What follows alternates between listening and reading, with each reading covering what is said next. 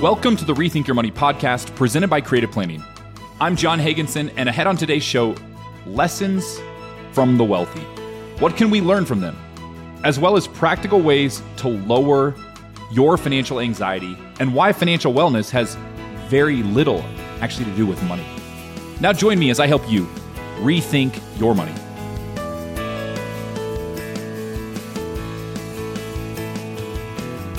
Now, this summer, I've become a bit obsessed with golf. No, I'm unfortunately not a scratch golfer, and I don't get out and play all that much. Sometimes it's in the evening time, with Luna, our 1-year-old, in a car seat that I've strapped onto the golf cart. Not joking. Actually did that and went in a group with other adults while a 1-year-old was with me. But when you have 7 kids, you got to do what you got to do and play some evening golf after work. But I've been borderline driving my wife, Brittany, crazy because we'll go to bed and she's like, "What are you watching over there on your phone? You're not watching super slow mode swing videos, are you? Like Rory McIlroy or Tiger in his heyday?"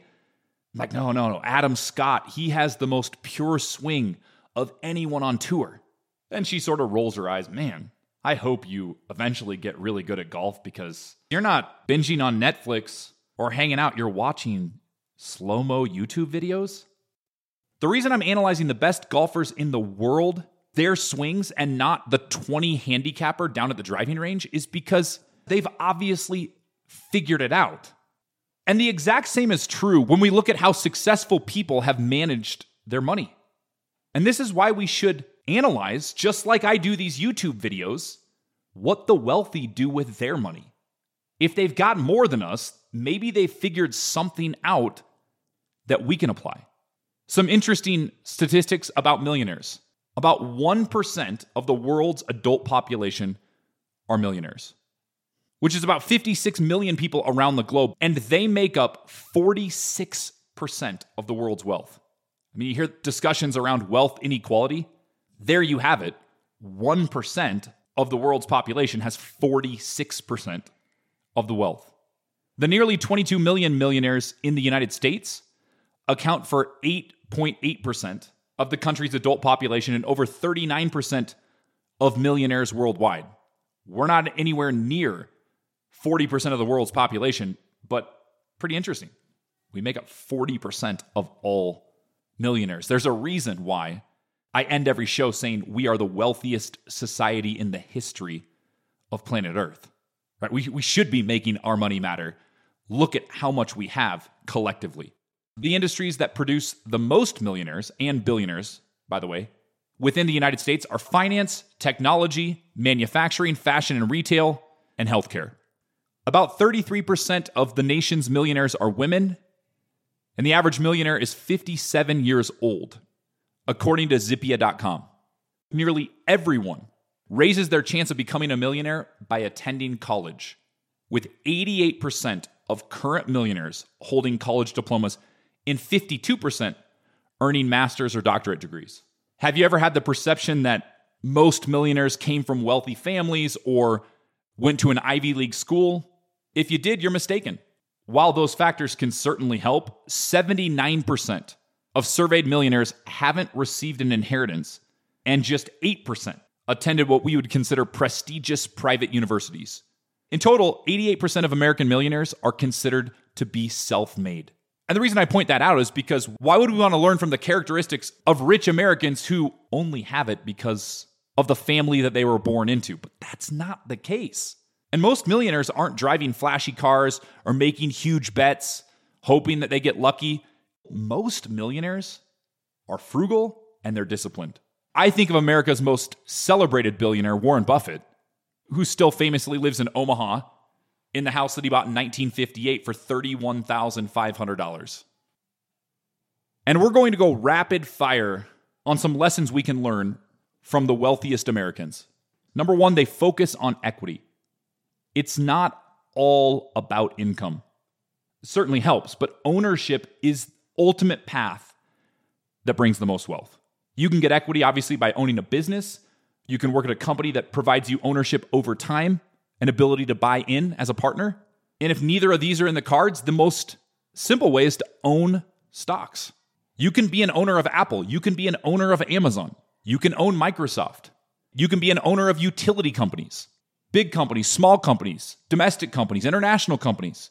And you are able to then participate in the profits of that company. Number two, wealthy people rarely sell investments.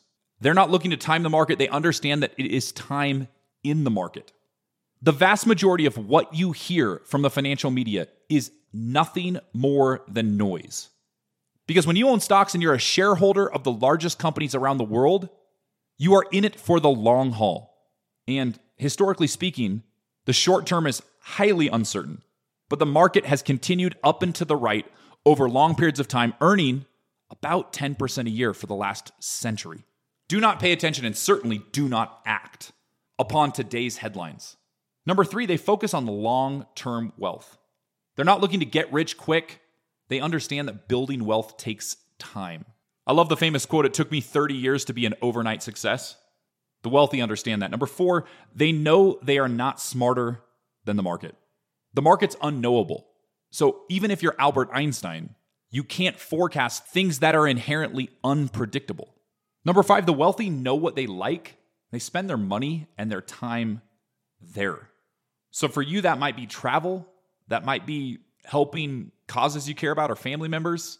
Ultimately, you'd like to cut out the expenses that really don't bring you a whole lot of joy and focus in on the things that are most meaningful. The wealthy also understand that a high-paying job isn't the greatest factor in wealth accumulation, but rather the gap between your income and your expenses. A lot of people live paycheck to paycheck making really good money. It's all about your savings rate, which fortunately is entirely within your control. The wealthy also are not afraid of good debt. Every financial planner would agree that having 27% interest credit card debt is a fantastic way to have anxiety around your money and never get ahead. But good debt is called leverage. And this extends far beyond even the wealthy. Look at the largest corporations in the world. They use debt strategically to grow. And lastly, the wealthy are the most likely to lean on experts. The higher someone's net worth, the more likely they are to have a financial advisor. It's unlikely they're going to LegalZoom to print documents. No offense, LegalZoom. The wealthy lean on experts and they have a plan in place.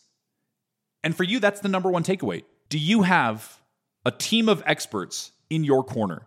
Do you have a detailed, written, documented, comprehensive financial plan that accounts for your taxes and your estate planning and is dynamic and able to be adjusted as your life and as laws inevitably change? Wealthy people create a plan, they review that plan, and they make adjustments to that plan. If you're not confident in the plan you have, or you don't have a legitimate financial plan as I described it, well, why not give your wealth a second look? And if you're not sure where to turn, you can meet with a local credentialed fiduciary just like myself. I'm a wealth manager here at Creative Planning. Meet with myself or one of my colleagues. We have been helping families across the country now for 40 years. Visit creativeplanning.com/radio today to get your most important questions answered. Well, I saw this and I thought it was interesting. A recent study by Fidelity Investments found that 45% of people ages 18 to 35, and I'm quoting here in the study, don't see a point in saving until things return to normal, end quote. In that same age group, 55% said they put retirement planning on hold during the pandemic. What's disappointing about this is that this age group has the most time of benefiting from compound interest.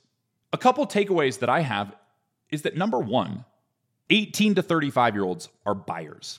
Anything that you buy in life, a house, a car, a sweater, it's a sweater, it's a sweater. Love Three Amigos.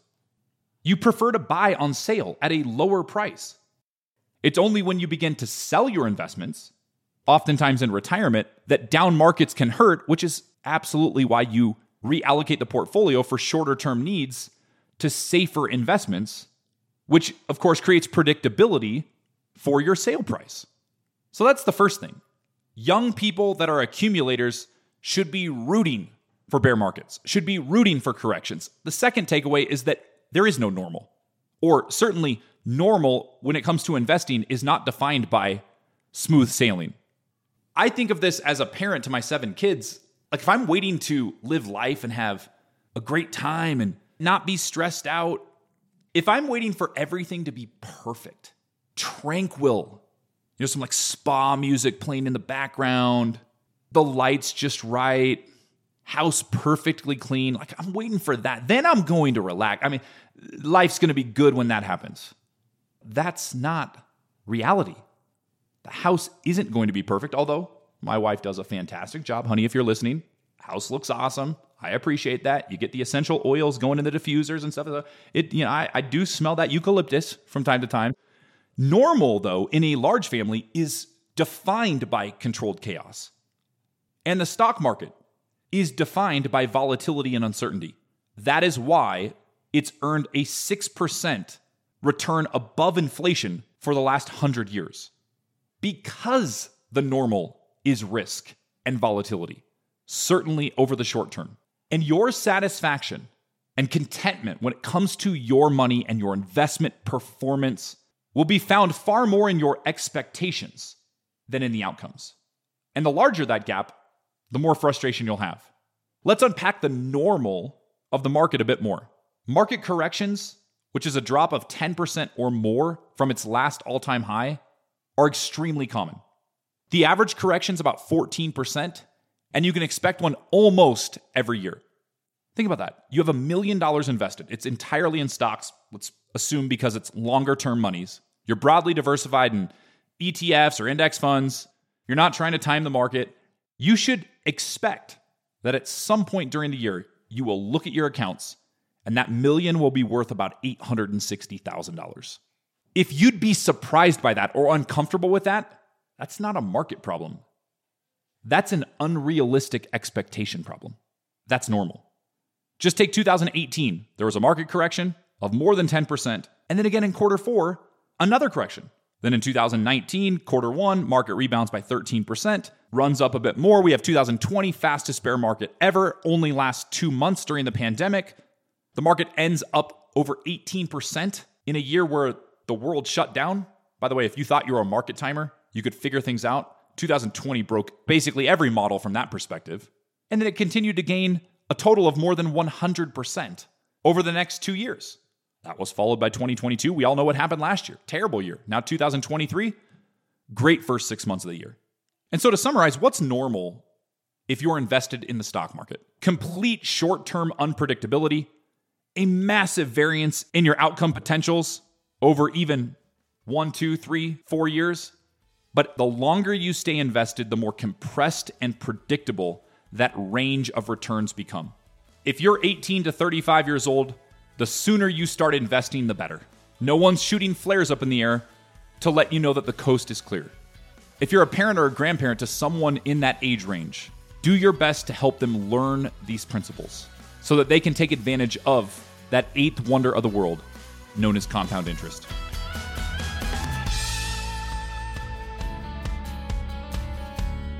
Well, according to the Mind Over Money study that was conducted by Capital One and the Decision Lab, 77% of Americans report feeling anxious about their financial situation. 58% feel that finances control their lives, and 52% have difficulty controlling their money-related worries. What are we most worried about as Americans? Not having enough to retire, always at the top of the list. And right along with it, which wouldn't have been the case probably a couple of years ago, is keeping up with the cost of living, as well as managing debt levels.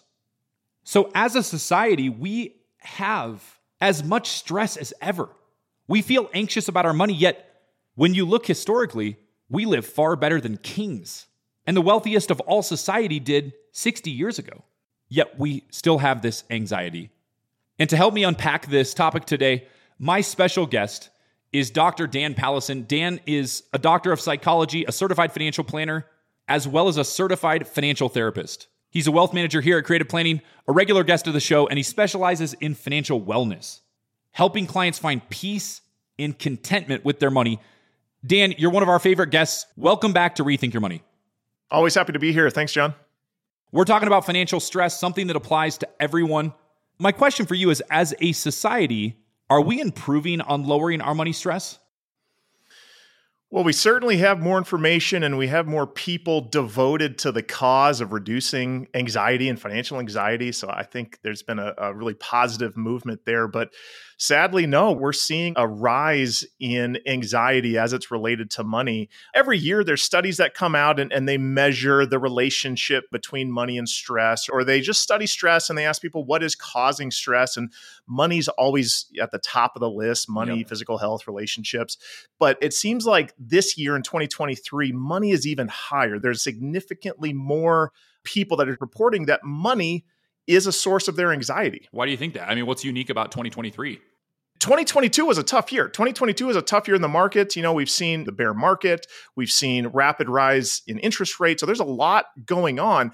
But these studies, what they dig into is they're like, what specific about money is causing stress for folks? And for the first time in a long time, inflation is what is being identified as the cause of money stress for people. We weren't even thinking about inflation for decades, right?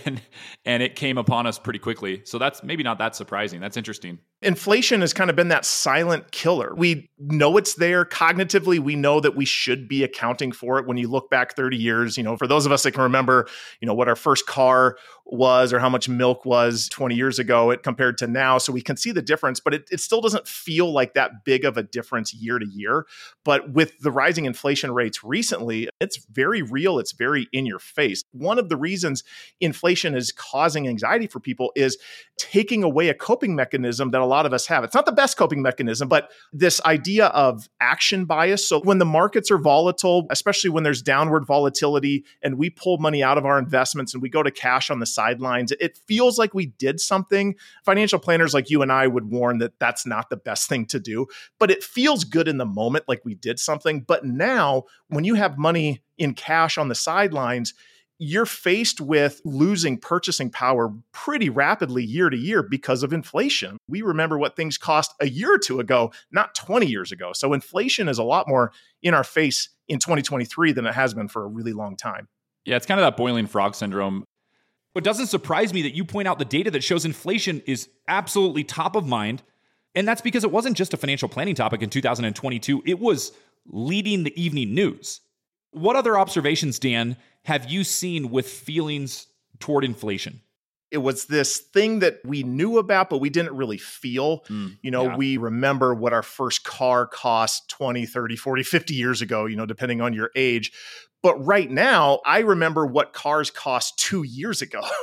And I remember what eggs cost a year or two ago. And it feels a lot different today. Dan, you need chickens like we have. I do need chickens like you guys. We get about 5 eggs every day. Perfect. I'll bring you some. I think we call that a humble brag, John. That's a humble brag. Not to brag. Well, unless you have a chicken coop and the wiring and all the maintenance and the kids to keep up the chickens, you're feeling the cost of eggs. So my point is this thing that when we look back and see, and it's almost like nostalgia of, oh, I remember what that cost back in the day. And it reminds us maybe of a simpler time. But now you don't have to look back that far to see the rapid increase in costs. And I think when people are running their month-to-month budgets, they're finding that, it's feeling tighter and tighter in a way that they haven't for many years. I'm speaking with licensed clinical psychologist, Dr. Dan Pallison. What you say is true, Dan. Using historical norms, every 23 years, our money has to double just to keep pace with inflation. It's pervasive, it's subtle, and we often don't notice what's happening in the moment until it's kind of like aging. I looked in the mirror the other day. I'm like, wow, I'm a little bit older. I don't look as young as I once was. I guess that's what's been happening slowly over the last 20 years. So rather than depressing ourselves and going, well, inflation's high, everybody's more stressed out about it. What can we do, Dan? What are some practical things that someone can do to hopefully alleviate or at least reduce some of this financial stress? It starts with focusing on what we can control. If any of my clients are listening, they're probably rolling their eyes because they hear me talk about this all the time. But really putting your focus on what you can control and what you can impact. So first, what can we not impact? Market conditions and the market in general, we can't control inflation. We can't control interest rates. So there's these things that are out of our control that we think about a lot. But when our mind is consumed with them, it's just bringing up anxiety. When we're feeling anxious, we don't make the best financial decisions. So to get yourself out of a place of anxiety, it's focusing on what you can control. So like back to your household monthly budget, maybe reevaluating that budget. What truly is the difference between a fixed cost and a discretionary cost? If you get paid every other Friday, but the paycheck is running out every other Thursday or Wednesday now, this is a good time to be reevaluating your budget. And I want to be clear, a lot of times when we focus on reevaluating our budget, we look at how can we cut costs. I mean, a family budget is pretty simple. It's basically inflows and outflows. So yes, evaluate what you're spending on, but you might also reevaluate your opportunity for income. Where might you be able to earn a little bit more? What are some of those opportunities? So it's not just about cutting costs, but getting back into where are you spending your time, your money? How can you impact that? And how can you change that to have a favorable outcome for your family? I think is really important. I think secondly, John, and you talk about this a lot on your show, is have a plan, have a written plan that you can go back to. I can't tell you how many clients that I've had over the past year that come in with concerns about inflation, but when we pull up their financial plan, their plan works and we can make adjustments. We can increase their expenses through retirement. We can increase the assumption we have on inflation in the software that we use. So we can make these changes and these tweaks and really stress test a plan. And at the end of the day, you can run the numbers and see your plan still works. Even with inflation, your plan still works. And the peace of mind that you get when you see that is unrivaled. And if your plan doesn't work because of inflation, at the very least, you can start to see where can I make some changes. Maybe I do need to cut costs. Maybe I need to invest a little bit more aggressively and be more growth seeking in my investments. We can start to identify practical things that we can do. And it all comes back to putting your focus where you can control. Those are fantastic tips. I'm going to piggyback on one of those, Dan. You want to have less stress, whether it's with your money or in life, give yourself some margin. You're stressed out about a traffic jam on your way to an important meeting. Well, if you left 10 minutes earlier and given yourself a bit more margin, it's not as stressful because you can't control the traffic jam. And it's the same thing. If you have that emergency fund built up and you have a cushion for the unexpected, which is going to be built into any great financial plan, as you were mentioning, you're not sweating as many of the small things that are out of your control than if you recognize, man, I don't have a great plan and my margin for error is really thin. That is very stressful. Have a good budget, know where you're spending money, control your savings rate, have a good financial plan, and a way to evaluate it and change it along the way. So if you're looking for money to do something for you, there's probably not a whole lot that it can do that's more impactful than providing you with more mental clarity and freedom and less stress. Yeah. So I think these are fantastic tips. Couldn't agree more with you, John. And yeah, we see that. It's study after study after study shows that money doesn't necessarily increase happiness, but what money does a good job as it pertains to our mental health is providing peace of mind, is alleviating stress. When you have a plan, when your financial behaviors are in alignment with your values, and you have some intentionality around what you're doing with your money. That's great. Thank you so much again for joining me here on Rethink Your Money, Dan. Hey, thanks for having me, John. Dr. Dan and I just spoke of a plan. I have a simple question for you. Do you have one? Do you have a written, documented, detailed, measurable financial plan? Can you grab that and look through it right now? Not just a pie chart of your asset allocation, not just a basic Monte Carlo simulation. Do you have taxes, estate planning, risk management, investments, retirement planning, all accounted for in a comprehensive and organized financial plan? Nothing else matters if the answer to that is no. And if you don't have that, or you don't have confidence in the one you have, and you'd like one, we've been offering financial planning here at Creative Planning for thousands of families in all 50 states and over 75 countries around the world. Why not give your wealth a second look by meeting with a local advisor just like myself? Visit creativeplanning.com/radio now to take the first step in lowering your financial anxiety.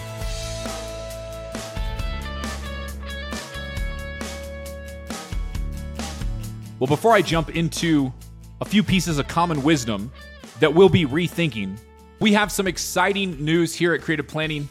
We recently acquired a professional services firm out of Bloomington, Minnesota by the name of Bergen KDV. Through this partnership, we are adding 600 employees and another $2.5 billion in client assets. More importantly, though, we're adding multiple business lines. Hopefully, we're all looking to improve in our lives, whether it be personally, to be a better spouse or a better parent or grandparent, or maybe grandchild, sibling, cousin. Maybe it's from a career standpoint, professionally. You want to advance and improve and grow in your knowledge and experience. We here at Creative Planning have always been committed to that very thing as well. We're not looking to grow for the sake of being larger, but are looking for strategic partners to continually add value for our clients. Anything in your life that starts with a $, we want to help take that off your plate and execute at the highest possible level. And Bergen helps us do exactly that specifically for business owners. Bergen's been delivering comprehensive business, financial, and technology solutions, including tax and audit, account, business advisory, wealth management, NetSuite, and technology. Their mission has always been to be capable of caring for their clients through their entire business, organizational, and personal life cycles. And I don't think I've ever listed the bulk of our core services here at Creative Planning, so you may not be aware of all the ways that we help clients in all 50 states and over 75 countries around the world. So I want to share that briefly with you in case you need help in these areas or your current advisor doesn't offer these services that would be of value to you. On the personal wealth side, wealth management, investment management, strategic tax planning, estate planning, and trusts, we're a law firm with over 75 attorneys. We provide financial planning, retirement planning, insurance and risk management, as well as international services. So if you're thinking of moving to Portugal, we have an entire team dedicated to helping international clients manage their money and all the complexities around that. Regarding retirement and foundations, we manage or advise on over $100 billion of retirement plan assets. In the 401k space, we also assist employees with financial wellness programs, and we have an institutional team that can help with family foundations and endowments. And as I just alluded to, from a business services standpoint, we not only do tax, but we also do audit, outsourced accounting and bill pay, payroll services, legal, technology, insurance for business owners, business valuations, as well as mergers and acquisition consulting. We also are a trust company and can assist clients as their fiduciary to administer their estate upon their passing. We're really excited about Bergen joining forces with us. There are going to be some new additions, but for the most part, this is a coming together of a lot of offerings we've already had for business owners, but that we expect to even deepen the value proposition. If you are a business owner and the idea of having all of your specialists working together for your business, and you're not getting that right now, why not give your wealth a second look by visiting creativeplanning.com/radio. A piece of common wisdom that I often hear is that financial wellness is about the size of your net worth. Let's rethink this, because financial wellness is absolutely not just about money. And in fact, I contend that the size of your bank account isn't even one of the first couple of most important aspects of financial wellness. The first and most important piece of financial wellness is your health. The primary thing you need to enjoy your retirement is your health. A group of researchers led by Stanford University economist Raj Jetty analyzed income data for the U.S. population from 1.4 billion tax records between 1999 and 2014. So this was a 15-year extensive study. And they found that men who were among the top 1% of income earners, get this, no, not had a nicer car or a larger home. They lived 15 years longer than men at the bottom 1%. For women at the extremes of the income distribution, life expectancy differed by 10 years. So while the wealthier Americans likely had much better access to medical care and the best medical care, a larger safety net from a social network standpoint, but beyond those, let's focus on a major contributor, low stress. If your money can lower your stress because you're financially secure and you're not worried about an unexpected expense or whether you'll have enough to retire or the mountains of debt that's piling up, which creates tremendous stress, you're likely to be in better health, which will provide you more time on this earth to have an impact and make memories with those that you care about. No 25-year-old that's poor would rather be a billionaire who's 98 years old. What would be the point? And as my wife likes to point out, because she's really into health, lives a very healthy lifestyle, eats right, gets a lot of sleep, exercises, does all the things that we know you're supposed to do to be healthy. She pulls it off, and her priority isn't necessarily in trying to live longer, although that's a likely byproduct. It's to have a better quality of life while you're alive. And so health is absolutely more important than wealth, but your wealth can contribute in very impactful ways to good health. Fortune had an article along these lines that discussed mental well-being, personal growth, and fulfillment to be the attributes reprioritized ahead of financial gain in a recent study. 73% of Gen Zers would rather have a better quality of life than extra money in the bank. And 66% are only interested in finances as a way to support their other interests in life. This younger generation that's coming up doesn't seem to be, at least at this point, focused on some of the same things that the silent generation and even the boomers have historically focused on. In fact, the traditional markers of financial success, from owning a home to snagging, the corner office at work, getting that promotion, they're becoming not only less attainable for a lot of Gen Zers, but also less valuable, in their opinion. The idea of financial wellness is dynamic. It's been adjusting. And I think the key that trips us up in a lot of other areas of life as well is that financial wellness is going to look different for you than your neighbor. You want different things in life. You prioritize things differently. You look at the world through a different lens. You have different experiences that all factor into the game you're playing when it comes to your money. And so I look at financial health as just one of the pieces of overall wellness. And it can help improve your life and lower some of the hardships and stress when we're living within a healthy, balanced state when it comes to our money. Our next piece of common wisdom is that there are blanket investing rules that apply to everyone. I had a prospective client recently come in and they told me that their neighbor had a lot more stock exposure than they did. They allocated way more to stocks. But of course, this prospective client didn't know what their neighbor's net worth was, what their objectives were when they wanted to retire. Were they going to be inheriting money, or would they need to care for an aging parent? What would their Social Security benefits be? Do they plan to want to leave a legacy? Do they want to retire early? Do they want to retire later in life? Do they want the check to the morgue to bounce? Do they want to buy a second home? Do they love traveling? If so, is it international? Do they like to take expensive trips, or do they prefer to stay at home? Do they currently have any debt? Do they plan to help kids or grandkids with education expenses? And that's just off the top of my head throwing a few things out there. That's certainly not a comprehensive list. Investing is extremely personal, and personal finance is far more personal than it is finance. And not in the generalized sort of way that most financial advisors use customization or personalization based on your age or your risk tolerance or your income level. Though that is relevant. I mean, those are factors to be considered. Investing is much more unique than that. And I'd argue it is tied to your core personality. My plan is not going to look the same as an 84-year-old single person's plan. Heck, my plan won't even look the same as another 40-year-old who maybe even has 7 children, because we don't have the same objectives. We're not the same people. We're playing a different game. And your plan shouldn't look the same as your neighbor's. While there are some core set of general rules, such as spend less than you make, coordinate your taxes, have an estate plan that is dynamic and current and incorporated with your financial plan, lower cost is better than higher cost. Sure, those are blanket rules that are helpful, but in terms of how those rules are applied, should be incredibly unique and tailored to you. By the way, one blanket rule that should apply to everyone is to trade less. Have you ever thought, if I could just be a little more involved with my investments, take a little more of an active approach, I'd be able to increase my returns? Or maybe if my advisor was trading a little bit more, maybe in your mind, being more proactive, I'd get better returns.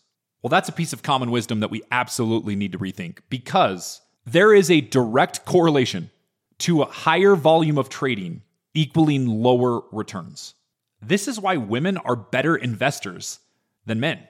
As men, we rank higher in 2 notable ways, and they both lead to lower performance when it comes to our investments. Number 1, we have an issue with overconfidence. Wives, right now, you're nodding. You're nodding. Yes, men, we have egos. This gets in the way of good investing because we fool ourselves into thinking that we can outsmart the market, we can time the market, we can do enough research, we can find the right trades. And honestly, one of the worst things that I've seen happen to people is that they are right. Of course, for a while or a couple of times before they're not right. And only one bad trade or one really wrong move can negate decades worth of victories. And that is why trading is so difficult. So overconfidence, first problem that we have as male investors. The second one is overactivity in our accounts. We know from the data that men trade more frequently than women. And by trading more, men hurt their performance. To put some numbers behind this, trading reduces men's net returns by 2.65 percentage points per year, as opposed to 1.72 percentage points for women, according to Forbes. Kiplinger had a piece on this conducted by the Journal of Finance, where they found that of the 66,000 customers they reviewed, the people who traded the most averaged 30% lower returns than those of the average customer and 36% lower than the broad stock market itself. Why? The cost of trading, but more importantly, the fact that the market is efficient. Today's prices are the sum of everything known and suspected by tens of millions of investors about every stock. And tomorrow, the market will respond to new information, which by definition is unknowable today and yet to be priced in. So if more frequent trading will lead to lower returns, should you just throw your hands up in the air and give up? Is it a lost cause? Not at all. The markets have made 8 to 12% a year for 100 years. And they don't require you or I to be right. We don't have to be fortune tellers. We don't have to find Apple before it's Apple back in the 1980s. We simply need to own a highly diversified portfolio that's in line with our financial plan and our time horizons, make strategic tax trades, control the things that we can control, which certainly isn't the stock market, but are things like our savings rate, our costs, our tax strategies, our estate planning, have all of those things dialed in. And then for the lack of a better phrase, get out of your own way. Your biggest threat to your success is failing to stay disciplined over long periods of time. If you have any questions about your money, we've been helping families since 1983. Speak with one of our local advisors just like myself by visiting creativeplanning.com/radio, because we believe your money works harder when it works together.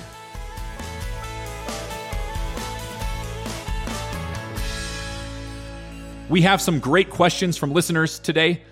Before one of my producers, Lauren, reads those questions, I want to remind you that you can submit your questions to radio@creativeplanning.com. All right, Lauren, who's up first?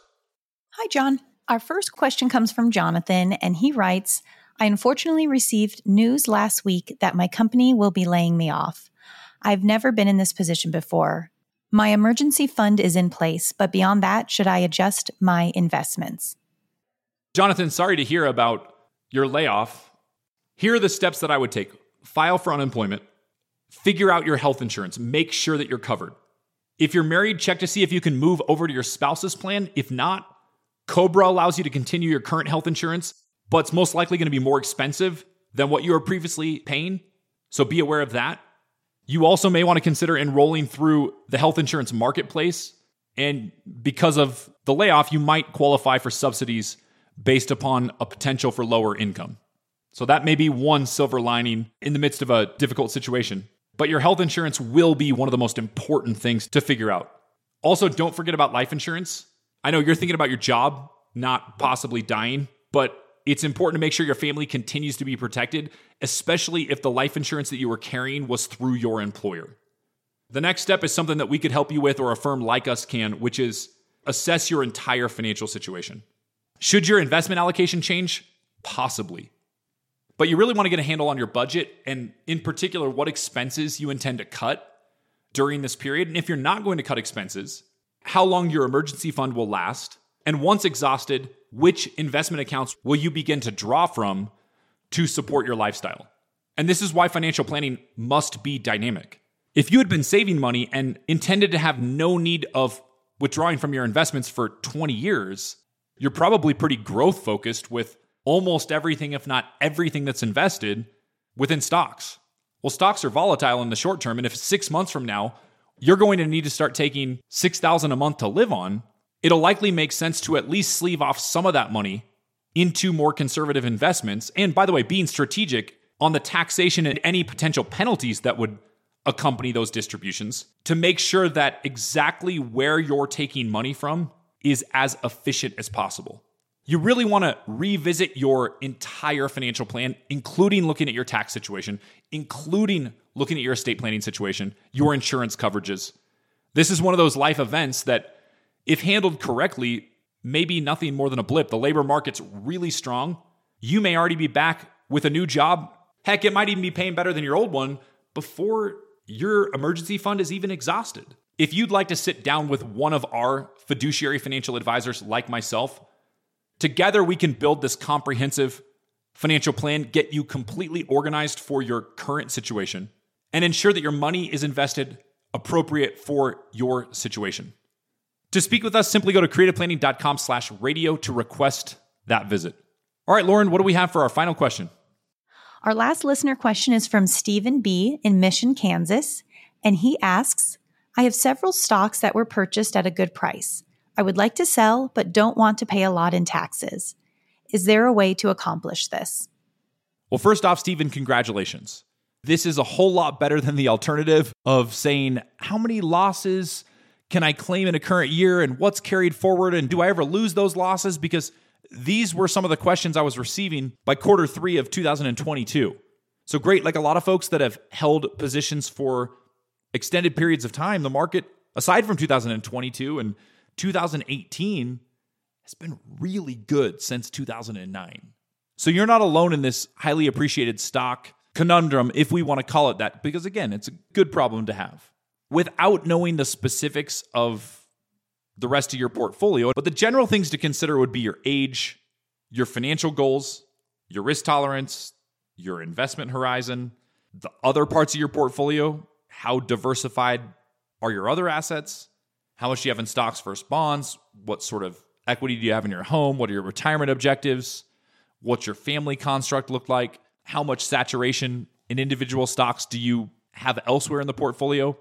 So all of those would play a huge factor in whether it makes sense to sell them all at once or to slowly divest out of those securities and pay tax over time. Now, if you've held these, which I assume you have for over 12 months, you'll be in a long-term capital gains rate environment, which is either 0, 15, or can be as high as 20 and actually 23.8 if you tack on the Obamacare net investment income tax. But your long-term capital gains rates will be lower than your ordinary income rates.